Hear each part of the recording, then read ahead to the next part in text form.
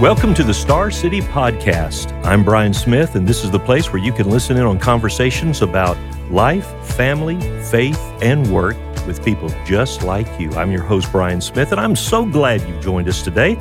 And we are here with two of my friends, Jena Woomer. Jena, good to see you again today. Welcome. Hello. Thanks for the invitation. And then we have Patrick Lawrence. Patrick is our minister to college and young professionals here at First Roanoke. Patrick, it's great to see you, brother. Yeah, I'm glad to be here. Thank you for having me.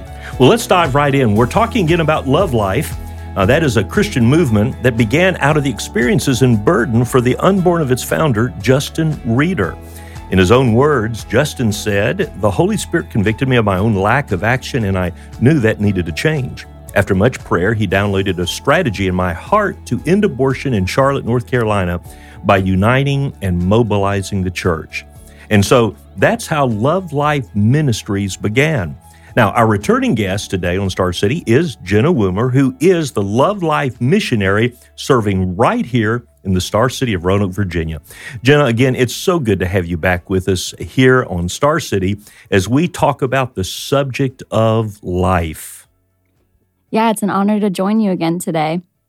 And Patrick, it's great to have you a part of this conversation because really this whole movement of life within the church in many times is being spearheaded by young adults in college and young professionals, something you really don't see in the secular media today being reported, do you? No, and I'm certainly excited to see our young adults kind of take this torch and move forward with it.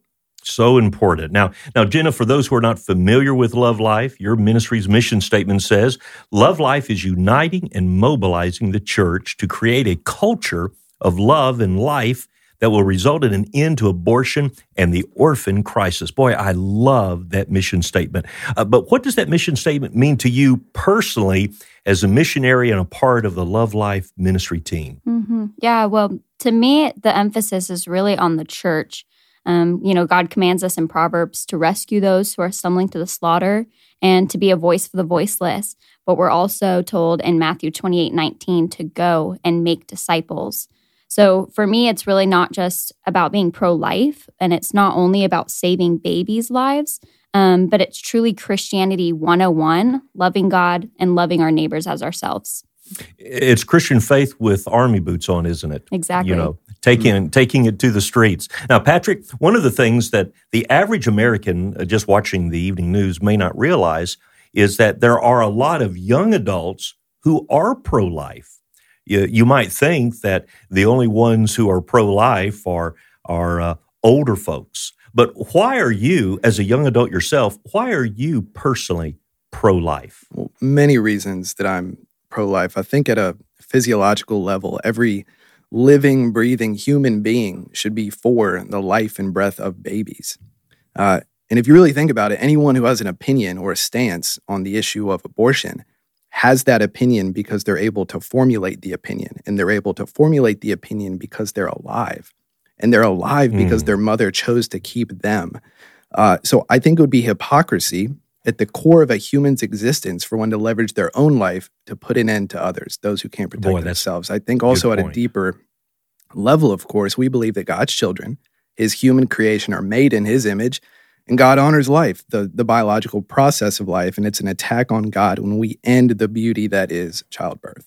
And if anyone has ever held a newborn baby in their arms or been there in the waiting room when the doctor comes out and brings the good news that a baby boy or baby girl has been born, that's a joyful experience, regardless of the situation, circumstances that child was conceived in, the life of that child, the worth of that child, the value of that child is incredible because the Bible makes it very clear that God so loved the world.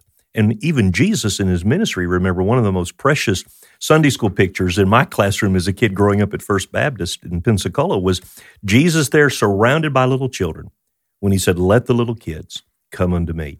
Jena, how many churches have participated since you began your work here in the Roanoke Valley? And tell us again about the opportunity of what's called Adoption Weeks by Love Life and what the 4-step journey is for those churches who participate with Love Life.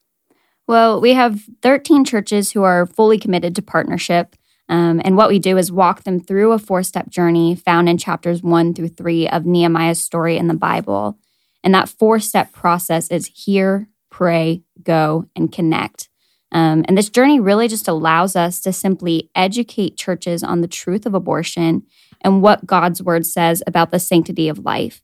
And it's a week that's really focused on prayer for the unborn. And then at the end of that adoption week, the church joins us for a prayer walk across the street from the local abortion center to intercede on behalf of the unborn through prayer.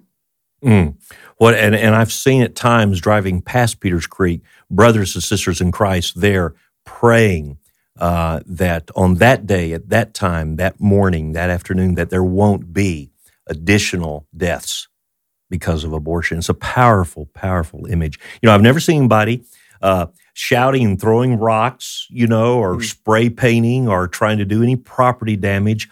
It is just a peaceful declaration of love in action in calling men and women not to engage in the practice of ending a life through abortion. Patrick, I know that our church at First Roanoke will be participating this year in our own adoption week of ministry. In fact, that's going to be a little bit later on this very month.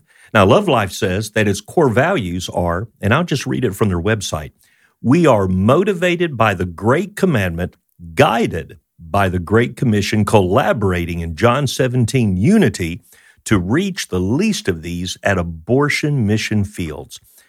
Patrick, why is this core value statement a good fit with, let's make it personal, your ministry right here at First Roanoke? Yeah. Well, we can't think about the least of these without thinking about mothers who believe that abortion is their only choice.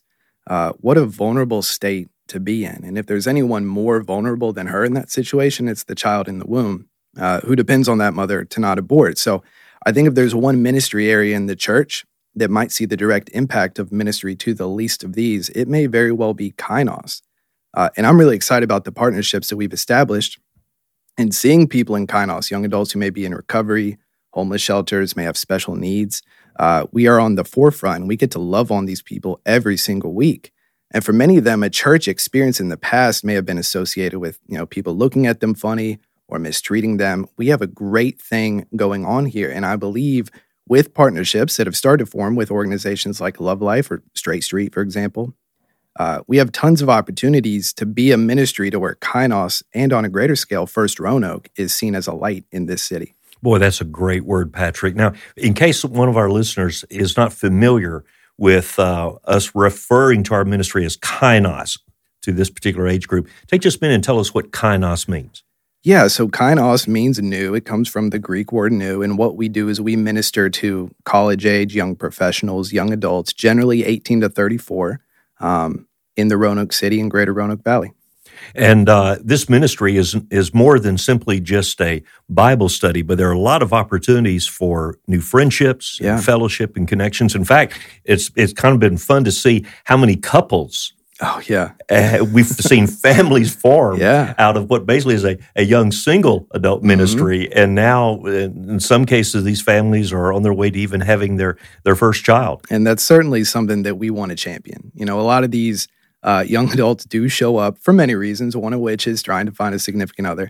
But we want to see them form families that become young families in our church where their children are then getting plugged into our church. And that's the future leaders of First Roanoke right there. And Patrick, if you're a devoted follower of Christ, what better place to meet your future spouse than in a place of worship and fellowship and Bible study and Christian activity and kingdom work. Yeah, no doubt. That's great. Now, Jena, you mentioned something not long ago about the surprising connection between praying churches and rescuing unborn children, that you have literally seen a visible connection. Can you tell our listeners about what we believe is a truly divine connection when churches are out there praying for those women that are going into Planned Parenthood abortion centers?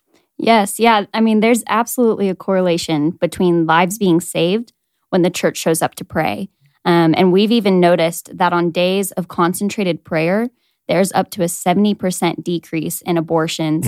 And almost every single week that there has been a church engaged through an adoption week, we have actually witnessed a family choose life for their baby in Roanoke. And that's really just the power of prayer. We know that the issue isn't the darkness, but it's the absence of light. So when the light of the church shows up, darkness must flee. And that's why we emphasize this. That's why we want to mobilize the church to pray at our local abortion centers. Boy, that is such a bold and beautiful way to state the truth, what you just said about the importance of Christian witness being the light of Christ shining in this darkened world. Patrick, you see a connection between the mission of Love Life and Jesus' command to make disciples. Explain how you see that connection working in a local church setting. Yeah, local churches exist for many reasons, but the primary function of the church is to make disciples. So you think about making disciples, everything involved in it, it's marked by love, loving people where they're at, people who may not look like us, act like us, talk like us, work like us, have the same opportunities as us. And so if discipleship is supposed to be across barriers, right, something that indeed involves the least of these, we have to actually stand for these people. And it's up to us to draw the line where it might get cut off. So if the goal of discipleship is to help people become followers of Jesus, I can't imagine how in the same breath anyone who wants to make disciples, right, showing people a way to eternal life is also fine with ending lives. It doesn't compute. So if it's true that Christians are disciples who make disciples, and all of us can agree with that, I think we also need to be willing to stand for life in the womb as well. And when we fight abortion, it's not only marching and praying and singing praises to God, but we also have these one-on-one conversations, and that's a space where discipleship happens too. Boy, it's a great opportunity. In fact, in watching some of the videos, Jena, that you pointed us to on the Love Life website, one of the thrilling parts of that website is to hear in their own words women who were going to have an abortion, or in one case had worked at an abortion center, and then talking about how God changed their heart, changed their life, and not just in where they worked or the birth of their baby, but really what happened for the rest of their life since then, because they encountered the love and life and truth of Jesus Christ through the witness and prayers of other Christians who are willing to make a stand and care for. You know, Jena, abortion clinics, and this is, it's really interesting to think about it this way, they are the only places in America where we know that people, unborn babies, are scheduled to die. You know, we hear in the secular media a lot about how Planned Parenthood provides, quote, prenatal health care for women. But actually, Jena, you've seen something very different here in Roanoke. Would you tell us about it, please? Yeah, well, what many people don't know about Planned Parenthood is that it was actually founded by a white woman named Margaret Sanger. She was a racist and a eugenicist, and her ultimate plan was actually to wipe out populations that she deemed as less fit. And Planned Parenthood's slogan is care no matter what. And I laugh every time I see that because it's very clear that all they care about is the money that they receive from performing abortions. It's what keeps their doors open. It's what keeps their wallets full.